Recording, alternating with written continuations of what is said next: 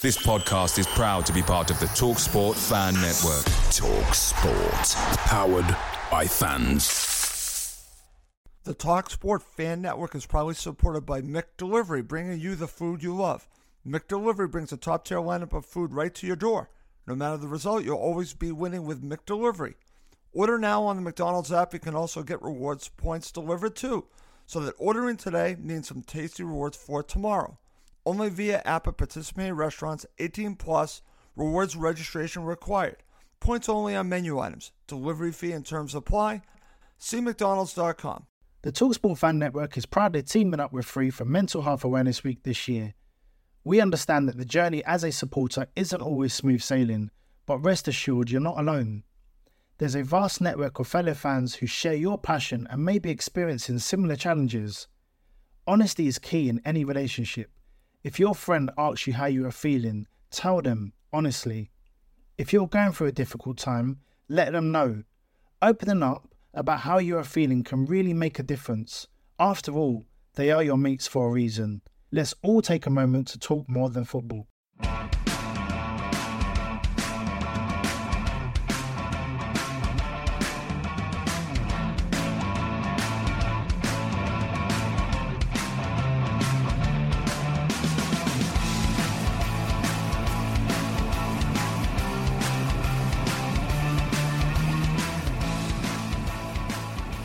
Welcome to Cottage Talk. I am Russ Goldman, and co-hosting with me is Mike Gregg.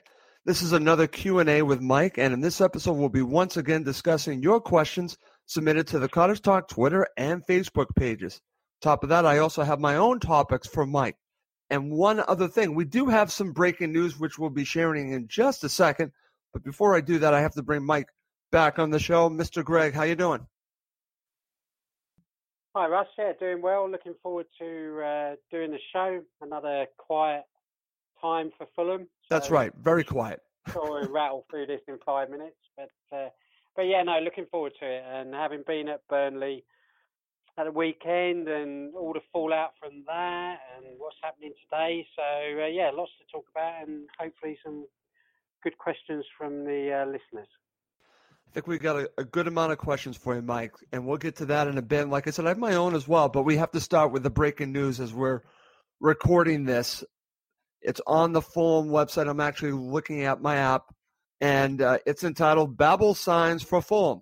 The club is delighted to announce the signing of Ryan Babel on a permanent transfer from Besiktas, with the deal running until the end of the season.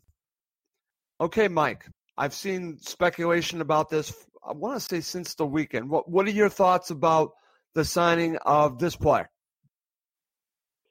Yeah, it's an interesting one. I don't know.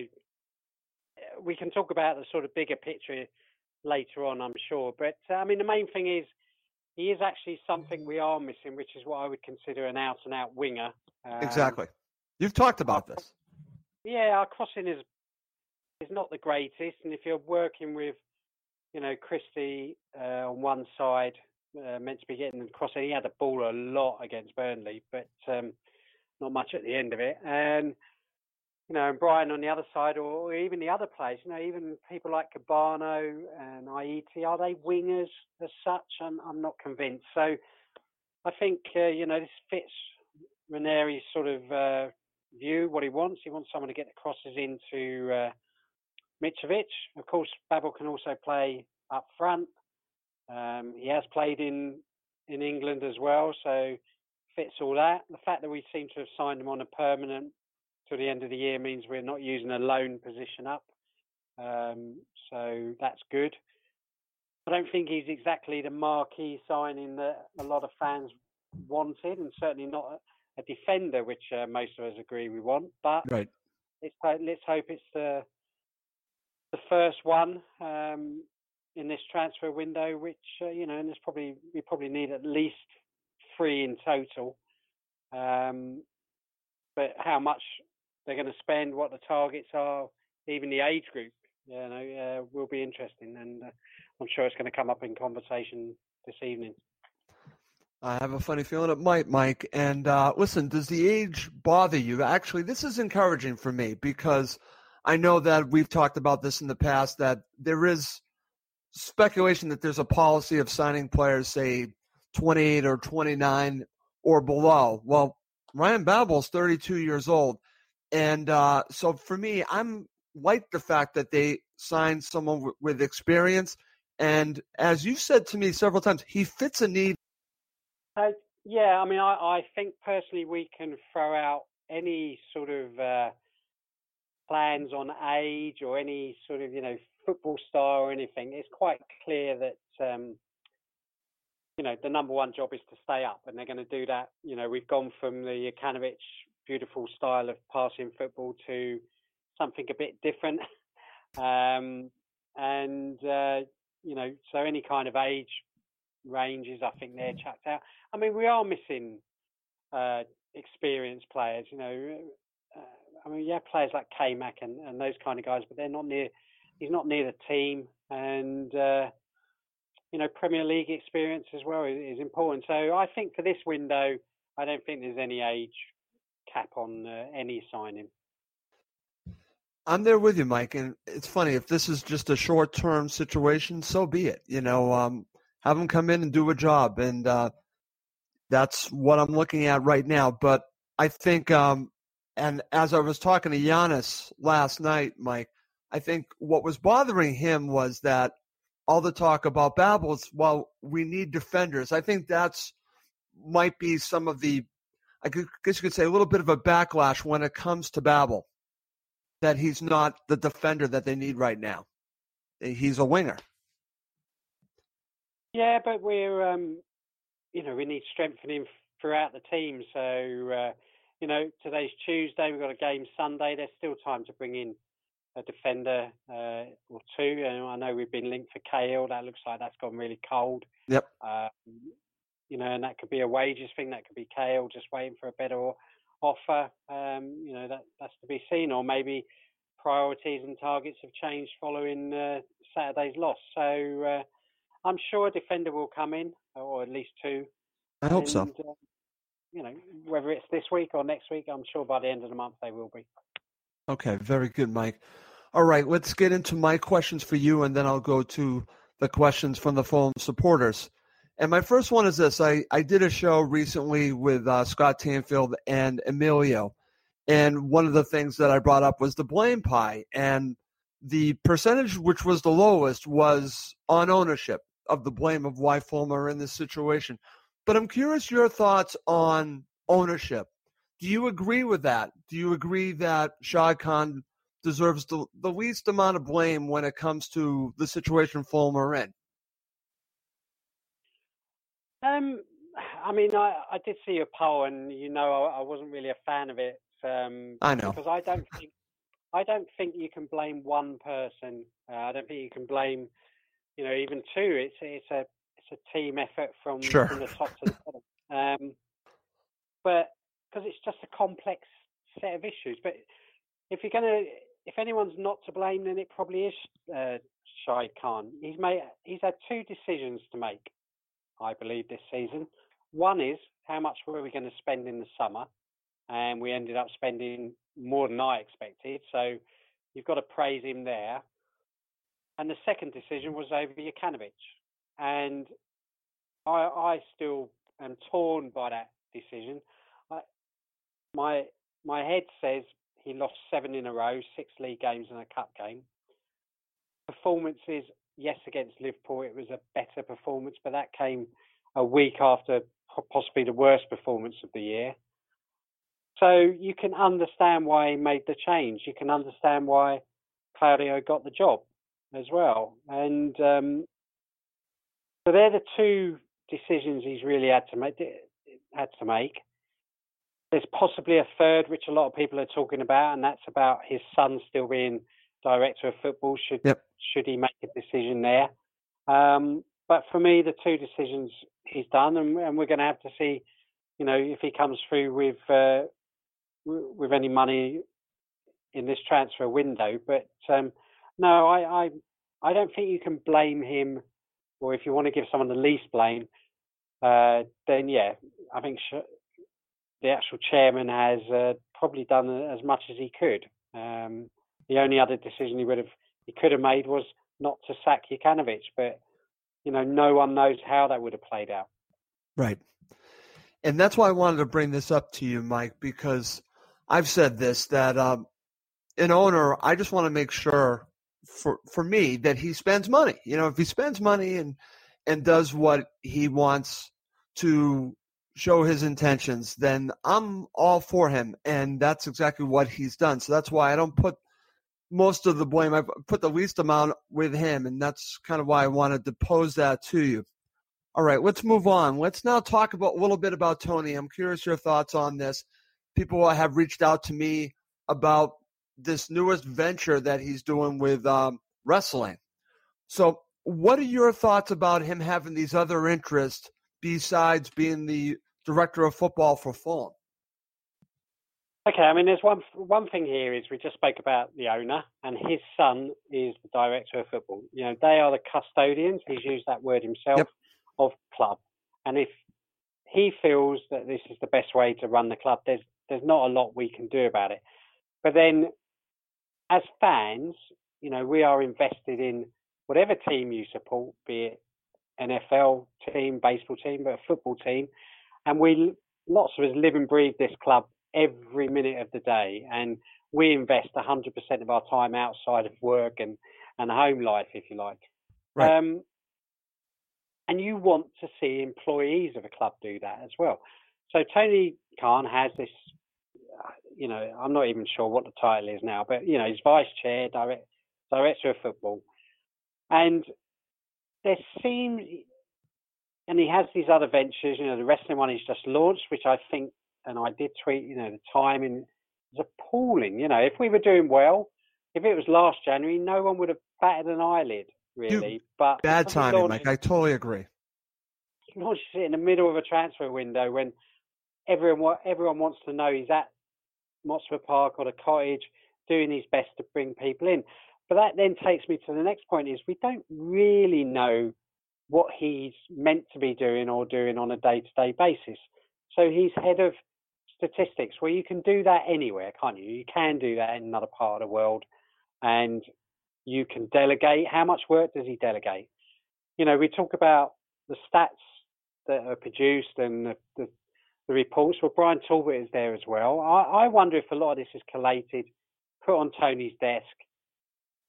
He looks at everything, takes advice, is happy with it, and then passes it on to, say, Alistair or something to do a deal or take it to the manager. I don't know, because, a couple of years ago, lucky enough to talk to Tony, meet him, converse with him now and again on Twitter, but no one really knows his day-to-day work that he does at Fulham or for Fulham when he's in Florida or elsewhere.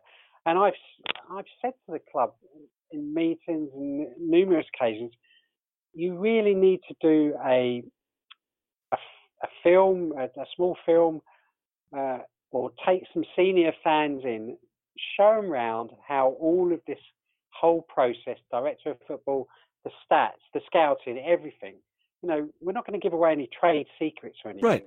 You said this before, Mike. Yeah, people just want to understand the process. Just a little transparency. Yeah.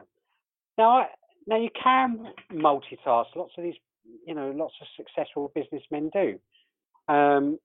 But there is a feeling that, Tony is just there at the transfer window.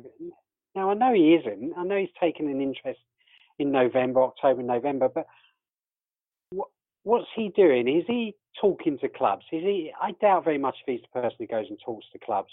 So he's not doing that. So if he could explain to fans exactly what his role is, what Brian Talbot's role is, what McIntosh, and then show the hourage required, the working time that he has to do that job, then we might be able to have a bit more sympathy with or understanding that, okay, so he has got time to go and launch this. He has got time to, work with the NFL team. I mean, that's another thing. I get some people say he's Jacksonville, he's busy there. He's always doing stats. He's heavily involved. And then I get other people say, well, he's not really. He's vice president or something, and but he's not really that heavily involved there. So no one knows. And all we want to see 100% investment in our club, Right. time-wise, by its employees. And unfortunately, it doesn't look like that. And actually, it isn't like that because he is doing these other jobs. Yep. So explain how you do it. And that's obviously all I delegating, Mike. Well, yes, yeah. And I said to you, I think on the last show or maybe 2 shows ago, the best thing he could do is to bring in a name. That would be an appeasement, absolutely an appeasement. I know that. But someone who is a figurehead which the fans would recognise as someone that has given advice to Tony or working in conjunction with him, not above him, but below him or to the side, whatever. But everyone feels that's what we need, just that extra person to bounce things off, and he would win himself, a lot of credit for doing that. And we've seen him get angry with a fan. Well, we're going to talk about that in a second. Yeah, definitely. Okay, at the weekend. So tension is there, and frustration. I'm sure everyone's under a lot of pressure, and it's. So I don't know. I really don't know. It's. I don't know what he does on a day-to-day basis, and no one else does apart from himself. Yeah, well, it's a good point, Mike, and I'm glad that you brought that up because with the Jacksonville Jaguars, they have Tom Coughlin, who, if you watch Jaguars games, you'll see Tony Khan sitting next to Tom Coughlin. Tom Coughlin is a football legend, NFL football legend, I should say. And I think it was a smart move bringing him into the Jaguars organization. I think they could do something similar to Fulham, like you're saying, Mike, that would appease everyone and also help Tony Khan a bit as well. So I'm there with you on that. But listen, I have a question. I think this is a good time to bring up a question from a Fulham supporter that you know well, Roger Lewis, because it involves Tony. And I think this is a good point to bring it in. So this is what Roger wrote on the Cottage Talk Facebook page. Is it right that Khan Jr. is being singled out with abuse? Is our present situation a combination of ownership, managers, coaches, and players? Now, you've already talked about this, that it is a combination.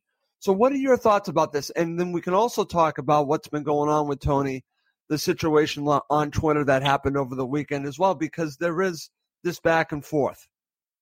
I mean, it is a fan's prerogative to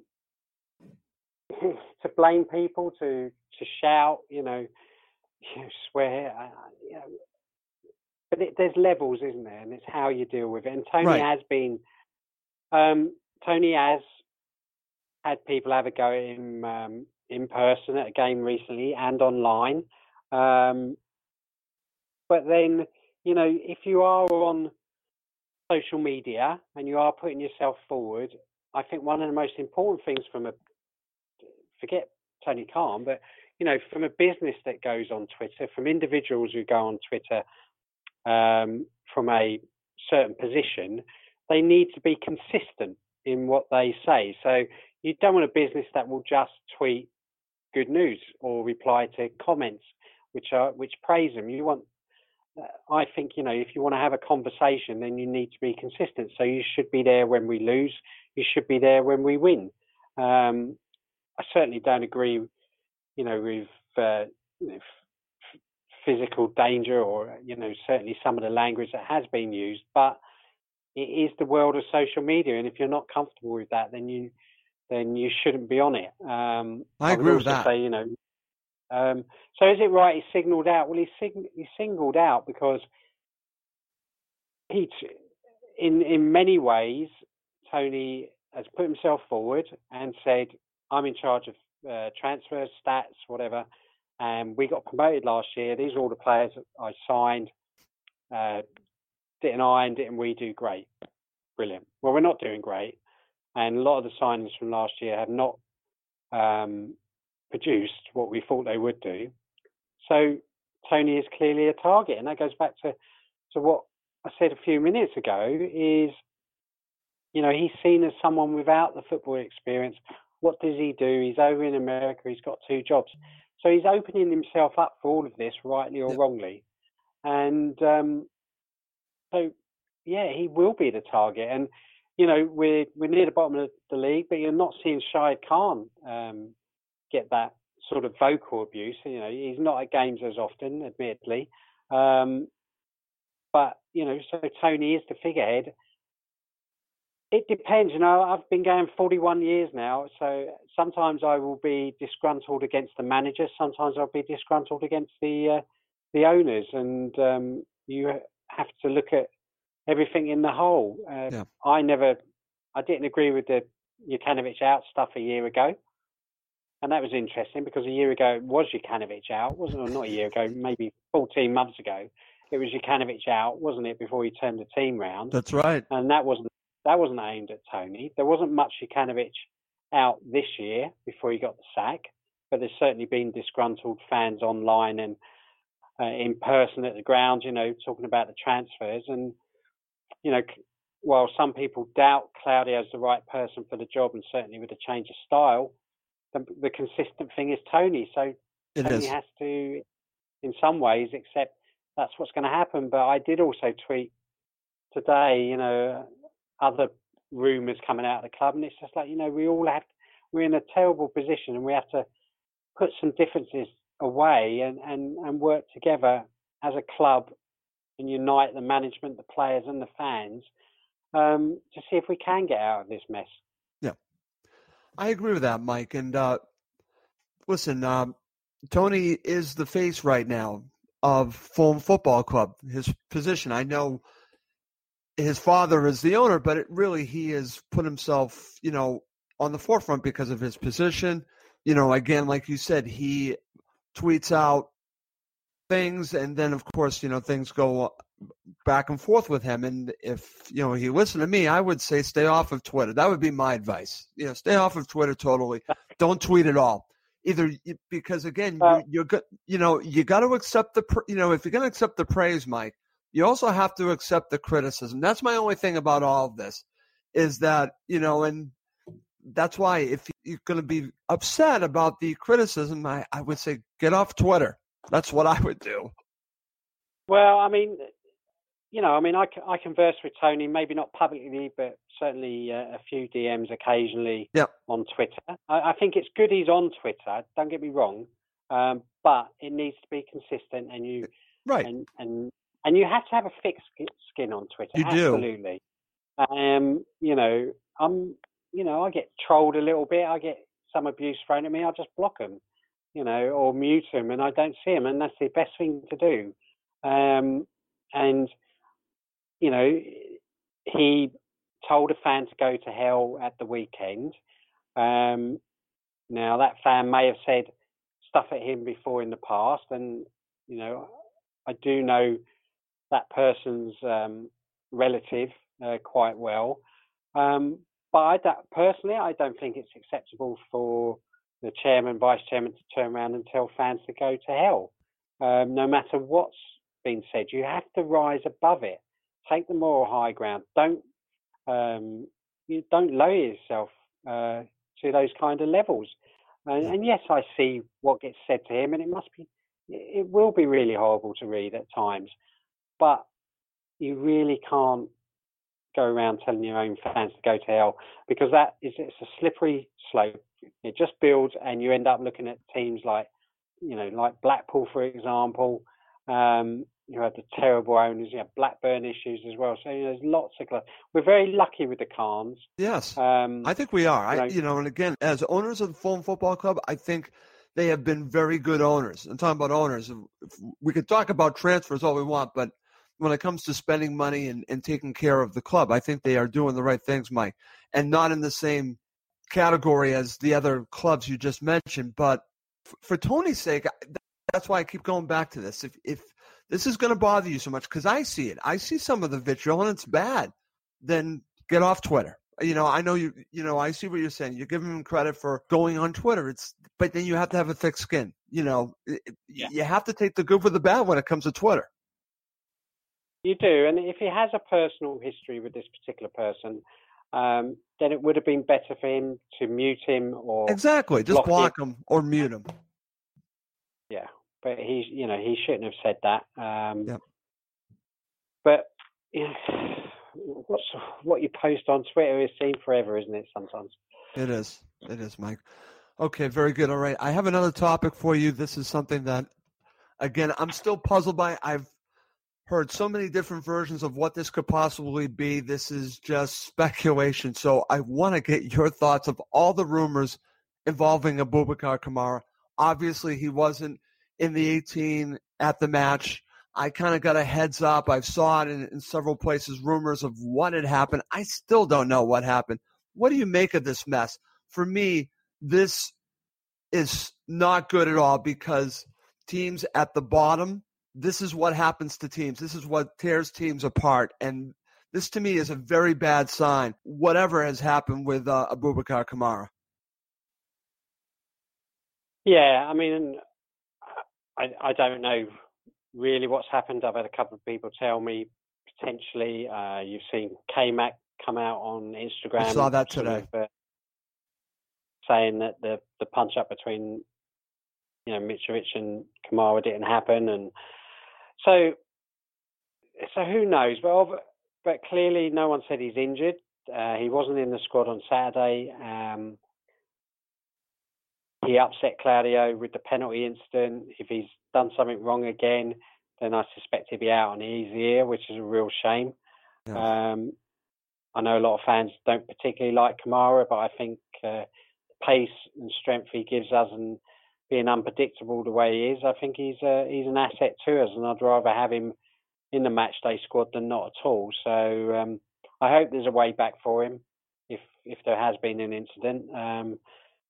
But we will have to wait and see. I think he's an asset that they won't sell. If he's falling out with Claudio, who's to say Claudio will be here beyond the summer? True. So send him out on loan. I suspect if he's going to go in January, it'll just be on a loan because they'd want to keep him. He's on a long contract, so there's no reason to get rid of him. Okay. It's a very bad situation, and this has been going on since the weekend, and I keep seeing stories about it. Like you get contacted, people telling you one thing. I've had 3 different people tell me different stories, so I don't know what to believe. All I know is it's not good. That's all I know. It's not good. All right, Mike. One final topic, and then we'll go specifically to all the questions for you because we have a good amount of them. And this is something that Giannis and I discussed on the full-time show. So I'm curious your thoughts. And this is what we were talking about. We discussed options for the club in the January transfer window. One of them was having a fire sale. And what we mean by that is selling some of your best players to maximize the return now. And I'm not saying the club should do it. In fact, I know the club isn't going to do it because Tony Khan on Twitter on Saturday, paraphrasing what he said, he kind of made it clear that's not the direction that they're going. But it just got me to think because I wanted to ask you your thoughts on this because it's common here in America when teams are out of it to potentially try to just get rid of players to get money in to maximize your return. I don't know if it's the right thing or the wrong thing. I'm just posing it to you with the situation that they're in. What are your thoughts about that? Yeah, so coming back from Burnley, I was in the back of a car for 3.5 hours, so I had a little bit of time to put my thoughts together and tweet it out. So, and one of them was, for me, that was it. We're right. Going to go down. Yes, it's still possible to stay up. There's a few ways around it, but my main message was, points-wise, what we need to do, even performance-wise. Although we were decent in the second half, we were the better side. I just can't see us getting the 34, 35 points we need, I believe, to stay up. So I think the club has to make a decision. We've seen a signing today. Yep. We've been linked with people like Cahill, Drinkwater, expensive wages, expensive transfer fees. And I think the club have to decide, are we going to go for broke? Are we going to try and bring in and spend quite a bit of money this January to try and find a way to stay up? There's a middle of a road route, which is, you could argue, is Babel and other players like that. players on short-term contracts, probably higher wages, decent wages, to see whether that makes a difference. But because they're on short-term, if we go down, it's not a problem. If we went the first route of spending money and buying players like Drinkwater and that kind of thing, and they're on like 100k a week, and we get relegated, we cannot carry 100k a week wages from anyone. Yep. So I just can't see us going down that route. I can see us doing this sort of middle road with these lower ones. Or the other way is probably what I would do, is maybe bring in a couple of players, or look at players who are maybe lower end of Premier League, top end of Championship, but look at them on the basis that we might stay up, but if not, they're going to be decent in the league below, and their wages are not going to kill us. And so partly doing that as well is possibly you have to make the decision on the key players, which are Mitrovic, Sessegnon, TC. I mean, they're three key players who arguably at top rate you're going to get over £100 million for. It's unlikely we're going to get that at the moment.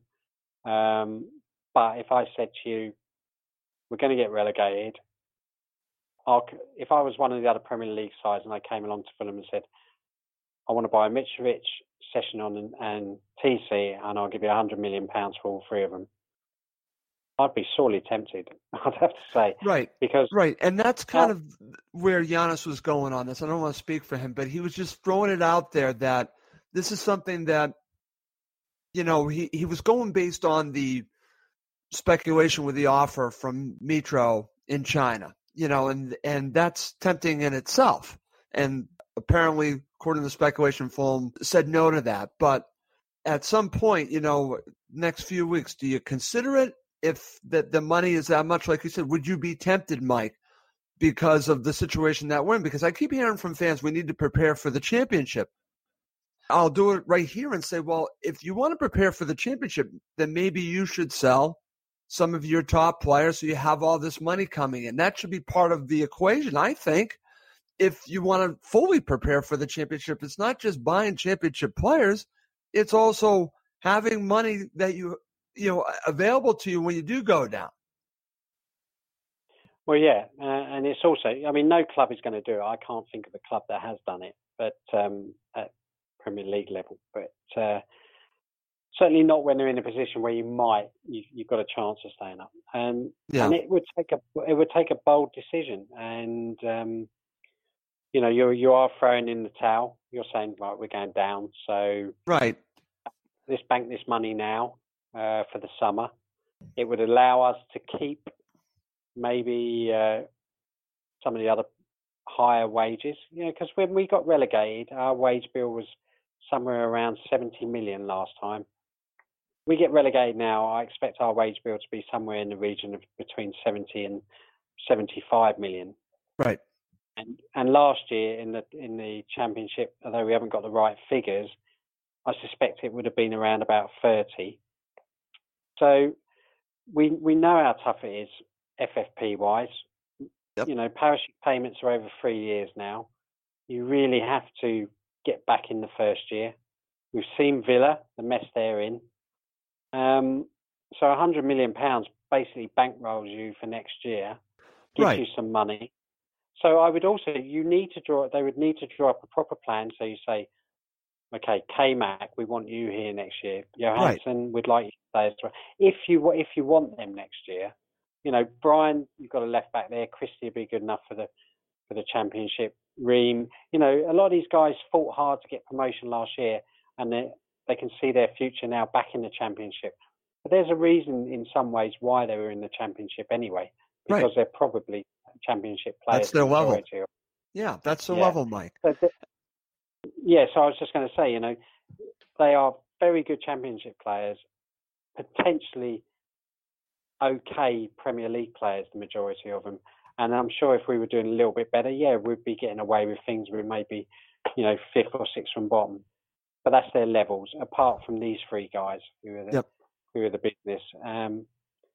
Siri is a good player. I know he's getting lots of stick as well, and he's maybe another one, but I would have thought he's more for the summer.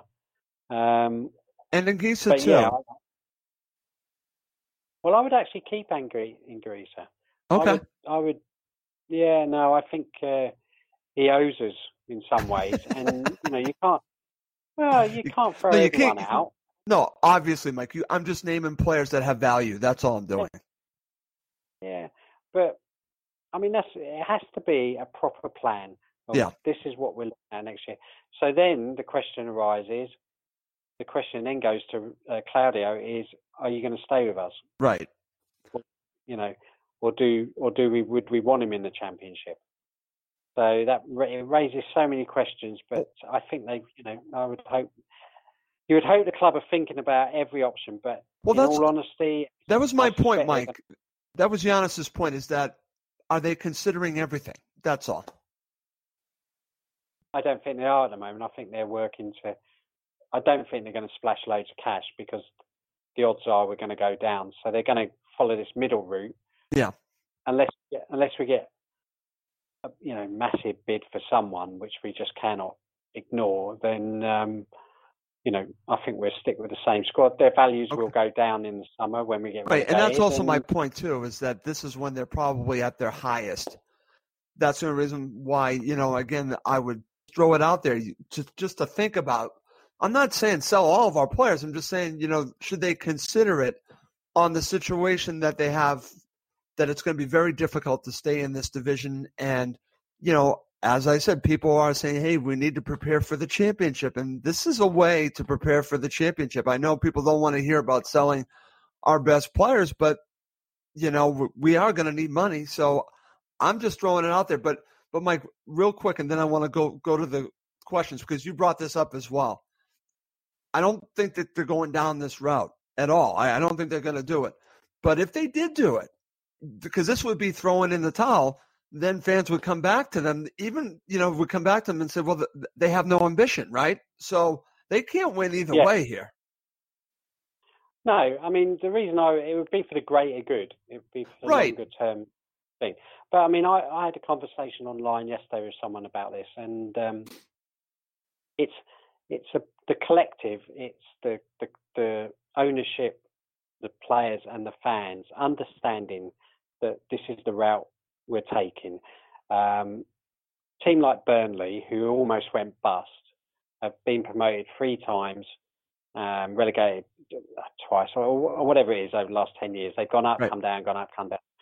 Now, they went bust years ago, and so the club, its ownership and the fans accept that they're not going to ever really push the boat out wages-wise or transfer fee-wise to levels which are unacceptable or could put the club in danger again. So, they came up, they went down, they went back up, they stayed up for a couple of years, they're struggling this year, so they understand that is their kind of level at this time. Fans get impatient, they want you to spend more and more money. But, I think fans have to play their part in this in accepting, if we'd got promoted, if we'd come up, not spent a penny, or just a few million quid, everyone would have been moaning, But if the ownership had said at the time, look, we're going to come up, we're going to work within our means, we will bring in some players, we're not going to spend £100 million though, maybe 40, whatever. We'll see how we do. We want to stay up. That's our target. If we come back down, we've got a solid base to come back up again. You bank some money, gives you a bit more of a buffer, you build the team a bit more, and you go back up again. I think if that's the message and it's explained in the right way, then a fan base can accept that. So it's all about message and what the targets are. And because we didn't stay true to the philosophy of the football, by removing Jokanovic, rightly or wrongly, right. The message there wasn't explained to us in some ways. Ranieri, it's just about staying up. That's it. forget nice football. We're not interested anymore. We did all that for 2 years. Let's just stay up. And that's confused the fans. Now you've got some fans who wanted us to play long ball, didn't like Jukanovic's style. They got it, and now they're still moaning. So, there is no win situation. No, there isn't, Mike. It is about, everyone will try their best to stay up. Yes. Absolutely. And I understand that, but I just wanted to throw it out there, and Giannis wanted to throw it out there, just the different scenarios that maybe they should think about. And we're not saying do, we're just saying think about because of the situation that they're in. This is where they are, Mike, like you said, and I agree with your thoughts on this because you study the numbers. You know how difficult this is. Can they get out of it? Yes, but it's going to be extremely difficult. So this is what's in front of you. So then you have to think, here are our options. And you see the middle ground as potentially the way that they're going to go. So we'll see, because the Ryan Babel situation sounds like a middle ground, like you said, Mike. We'll see what else they follow that up with, and it'll be an interesting January transfer window. But let's go to some questions, and some of them are obviously going to go with what we've been talking about. This is from Kevin Hudson on the Cottage Talk Facebook page, Mike. This is what he asked for you. Did the club have a 3 to 5 year plan previously in place? To me, we got promoted with a team of loanees and some players not quite equipped for the Premier League. Unlike Wolves, for example, who just added some quality but haven't ripped the team up. Kevin's question on a plan. I'm not sure we have a 3 to 5 year plan as such. I think if we go down, then I think the club should consider what we were just talking about. The sort of the slow build instead of throw loads of mud at the wall, which is pretty much what we did. I think Wolves is a real difficult one. Everyone keeps banging on about Wolves. The fact is they've bent the rules in their own way by aligning themselves with an agent. With Mendes. Yeah. Who got players from abroad to play at a lower level in the Championship than they should have done. They should have been playing in top level leagues. And by doing that has allowed them to be promoted, and they're doing well. And so a lot of them were made permanent in the summer. But they bent the rules in doing it. Certainly wasn't a sporting way of doing it. You could say that they've been very clever by doing that. But let's say that happened at Fulham, so you get lots of criticism of Tony and the stats and everything else. But if we went down the route of having one agent and we got all our players through that agent, that means there's a whole job lot of players we never ever will be able to sign. Would fans be happy with that? I'm not convinced they would be.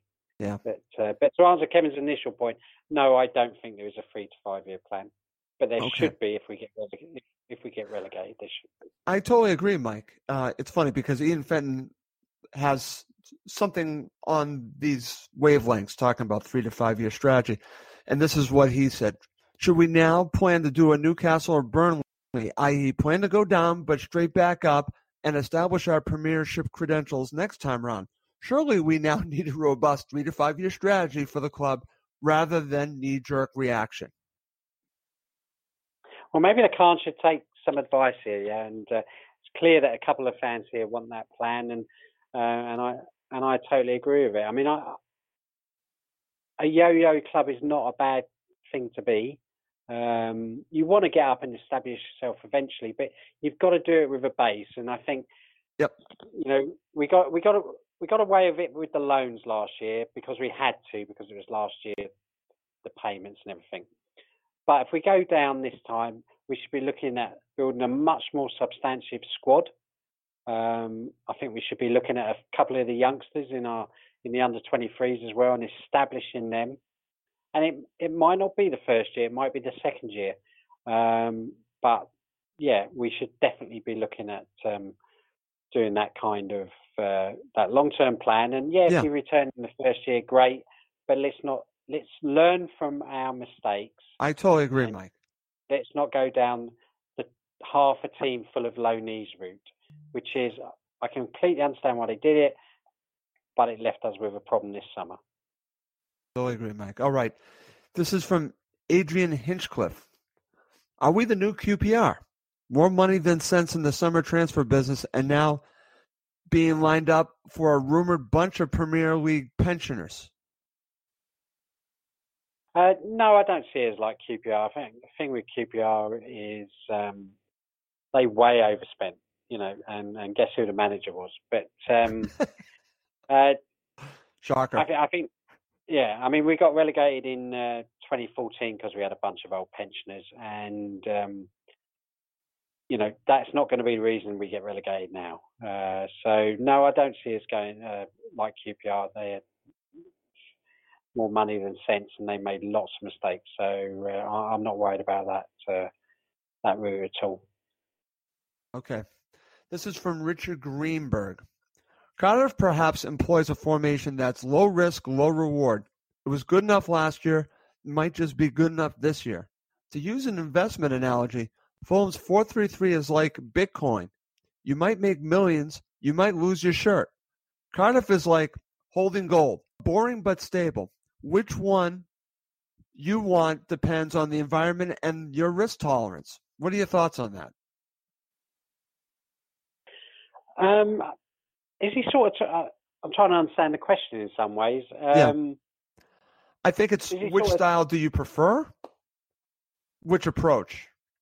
Yeah, I mean, I think fans, if we hadn't spent the 100 million, if we'd come up and done what I said earlier, which is, we're spending about 40 million, we're going to stick with Jukanovic's style, come what may, and build a base, then we would have been happy with the same passing style. But we soon saw, didn't we, fans' reactions in many ways that, we have to play a bit quicker, we have to be a bit more solid, so you have to throw this little bit of passing style out. So, I mean, I'm always going to be someone who prefers to see the ball on the floor. Claudio is very close to my favourite formation, which is 3 centre-backs. Yeah. So instead of having 3 up top, I'd only have 2. But yeah, 5-3-2 is my favourite formation, so I'm very happy to see that. And I thought in the second half, when we started 5-3-2-3, we did okay. I thought that worked very well, Mike. Yeah, it did. And then we went to a diamond when Tom came on, and that worked really well as well. So, I think Claudio will revert eventually back to 4, because that's what he's used to, and especially if he gets a defender in or 2 that he fancies. But no, I'd rather we were a passing football team. Yes, Cardiff have got a better chance than us currently of staying up. I still personally think Cardiff are the team that's going to come down anyway, or go down. So they can kick everyone, they can go long, they can play the sportsmanship way that they do under Warnock. But in the end, I still think they're going to go down. So give me the passing style anytime. I said this, Mike, and I'm going to say it again. And you and I talked about this, and I'm not afraid to say it now. I would have stuck with Slavisa and gone down with Slavisa. I enjoyed the style. I know it wasn't working in the Premier League, but I would have stuck by him. And I will say that until I'm blue in the face, because I love the style, and I would have gone down with Slavisa, and I'm not afraid to say that. All right. Okay, Mike, let's move on. Let's now go to Twitter. We have a decent amount on Twitter for you. I can't give you them all, but I'll just give you some. Let's start with this one. This is an interesting one from Vernon Dandy. Does relegation impact on Riverside stand development? I would hope not. I mean, they're so far down the road now that, I have this discussion all the time online. I post something about it or someone says something, and it's like, why do we need it? We're going to go down. We're going to empty. Well, when do you build the bloody thing? When you're in the Championship or when you're in the Premier League, and you close and then you stop getting the big gates. We just got to build it.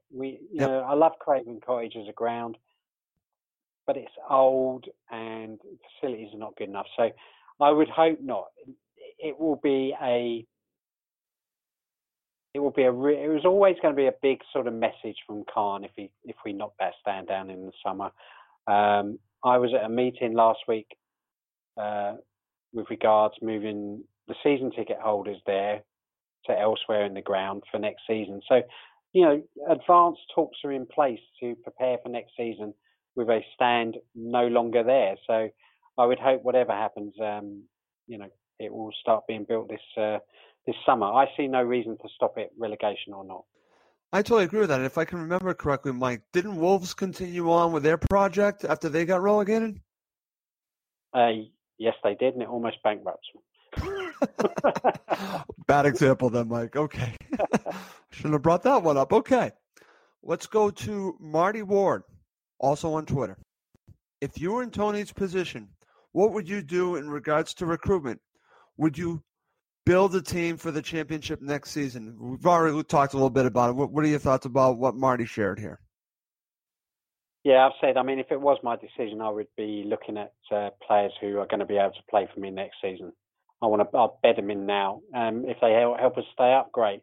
Otherwise, they've been here for 4 or 5 months and know the place, and they'll be ready to go beginning of August next year or next season. Okay, very good. All right, Mike, this is from Nick Marcus, and I've heard a little bit of messages that have come to me similar to this, so I'm going to share this from Nick. This is what he wrote to both of us. Here's his question. If or when we get relegated after spending more than £100 million on inefficient players, does the transfer process finally change, or will nepotism still take place? No disrespect intended, but it would be too big a failure to ignore should we fail. Well, we sort of touched on nepotism earlier on when when we were talking about the chairman and Tony as well. So, it would be a failure. The question is who do they see as the failure, or what contributed to the relegation? I will still argue with people about this, but the vast majority of fans were happy with our signings before the season. I can admit I was. Yeah, I was. You can go through each one and make a very good argument for the vast majority of them and why they were signed. So it's a very tricky one. It hasn't worked out. We spent all this money. Right. That's the bottom line. It hasn't worked. But I would still keep a similar process. I think giving a manager 100% control is not the way modern football works, and it shouldn't work. But I go back to the point, I still think he should bring in someone to work alongside him. Okay. Very good. And I agree with that, Mike, and we've already talked about that. Philip Jones tweeted to us, will we see Cess and TC leave if we go down? And if so, to who and what price? It's very interesting. I would say one or potentially both would go if we get relegated. Your thoughts? Yeah, I would expect both to go. I think TC, we could probably get more money in January than we would do in the summer. Session might depend on what contract he signs, whether he signs an extension or not. Obviously, Tottenham are the ones who are forever linked with him, but I suspect he might go to Liverpool. And as for Tom, I'm not sure really. If Newcastle stay up, maybe Newcastle. West Ham are long admirers, but whether they would go for him now, I'm not sure. Okay, very good. We do have some tweets that are similar, so thank you everyone for tweeting to Mike and myself, but we're just going to end with this one from Bart McKay.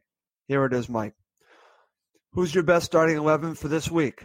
Will Babel be ready to start? Left wing, presumably, or are we more likely to see him as a sub?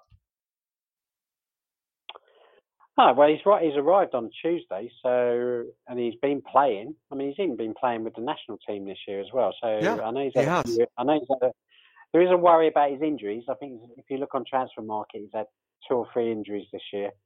I would start him, if he's fit. Yeah, absolutely. As for the team, it's going to be a tough one. But I've been arguing we should go 5-3-2. Maybe maybe he will. Well, he won't play 5-3-2 really. He'll go 5-2-3, and he will play Mitrovic, Babel, and Cess. And Cess, yeah. No, Schürrle. No, it drops Cess. So Schürrle, Babel, and Mitrovic. Okay. Probably Siri and Chambers in the middle. Cess might play left wing back. You never know. Yep. Christie on the right, and looks like Mawson's going to be out for a while, isn't it? So probably the back three is picking itself unless we sign someone else before the end of this week. Mike, that has to be one of the most disappointing situations is Alfie Mawson, because he was just coming into his own with Fulham, and he gets injured again. And then, of course, we had the situation with the beginning of the season. I was fearful of that, him coming in injured. Everyone saying, "Oh no, it's okay, he'll be fine," and it hasn't worked out that way. And healthy Alfie Mawson would have made a huge difference. Wouldn't you agree, Mike? Well, yeah, and no one can give me. It's one of those scratch your head things that I have this season. Is no one can give me an explanation of why he sat on the bench for 5 games in a row. Some people will turn around and say, "Well, he was lacking match fitness." Well, okay, so he's training during the week. He's not going to get fit sat on the bench. If he can only play 10, 20 minutes or whatever, I sort of understand that, but that's usually only for a couple of games you sit on the bench when you're in that situation. So we should have seen him slightly earlier. Yep, I agree. And there's only one person you can blame for that, and that is Jokanovic. He had chances to get him in quicker, and he didn't take them. So if I was to sit down with Jokanovic and ask him questions about this year, that would be one of them. I totally agree, Mike. That was a puzzling one. Yeah, it is a blow, but Yeah. the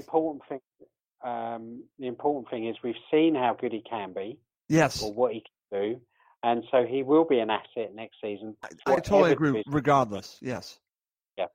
So go ahead. So that's a good buy, isn't it? Yes. In the end, even though I'm complaining about how he came injured, I think if we look over time, I think it'll prove to be a very good buy for Fulham, Alfie Mawson, and I think it's just a matter of time before he establishes himself as someone that you can really count on. I think he was getting to that point. That's what's so frustrating about Mawson. And listen, I like Maxime Le Marchand, and I think he has done a decent job, but he's someone that can fill in, but you don't want him starting each and every match. I just don't see him that way. He's not at a level of a Mawson. You see the difference.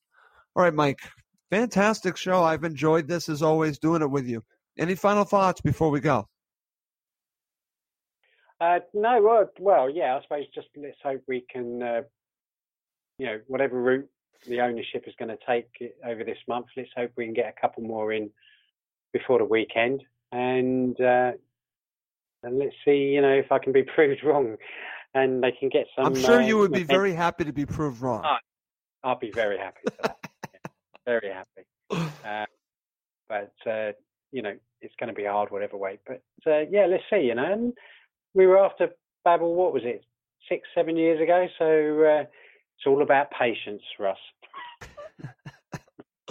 It's funny, Mike, and you know this because I've told you this several times. I came in as a Fulham supporter with The Great Escape, and looking back at it now, I can really appreciate how difficult it was, because at the time, I'm thinking, why is everyone panicking in January? I didn't get it. But I was new. I was very new to the whole situation. Unfortunately, now I know, and this situation is very difficult, and I understand why you have taken this strong opinion on it, because you look at the numbers, you study it very closely. So when you tell me it doesn't look good, I truly believe that, and that kind of affects how I feel about the situation, because I believe in you. I believe in what you tell me. So, but I'll be happy if you were proven wrong, Mike. I'll end it that way. All right. Fantastic show, my friend. Let's wrap this up. For my co-host, Mike Gregg, I'm Russ Coleman. Thank you, as always, for listening to Cottage Talk. The TalkSport Fan Network is proudly teaming up with Free for Mental Health Awareness Week this year. We understand that the journey as a supporter isn't always smooth sailing, but rest assured you're not alone. There's a vast network of fellow fans who share your passion and may be experiencing similar challenges. Honesty is key in any relationship. If your friend asks you how you are feeling, tell them honestly. If you're going through a difficult time, let them know. Opening up about how you are feeling can really make a difference. After all, they are your mates for a reason. Let's all take a moment to talk more than football. It's the 90th minute, and all to play for at the end of the match. All your mates are around. You've got your McNugget share boxes ready to go. Your mates already got booked for double dipping, and you steal the last nugget, snatching all 3 points. Perfect. Order McDelivery now on the McDonald's app. Are you in? I know I'm in. At participating restaurants, 18 plus, serving times, delivery fee, and terms apply. See McDonald's.com. This podcast is proud to be part of the TalkSport Fan Network. TalkSport. Powered by fans.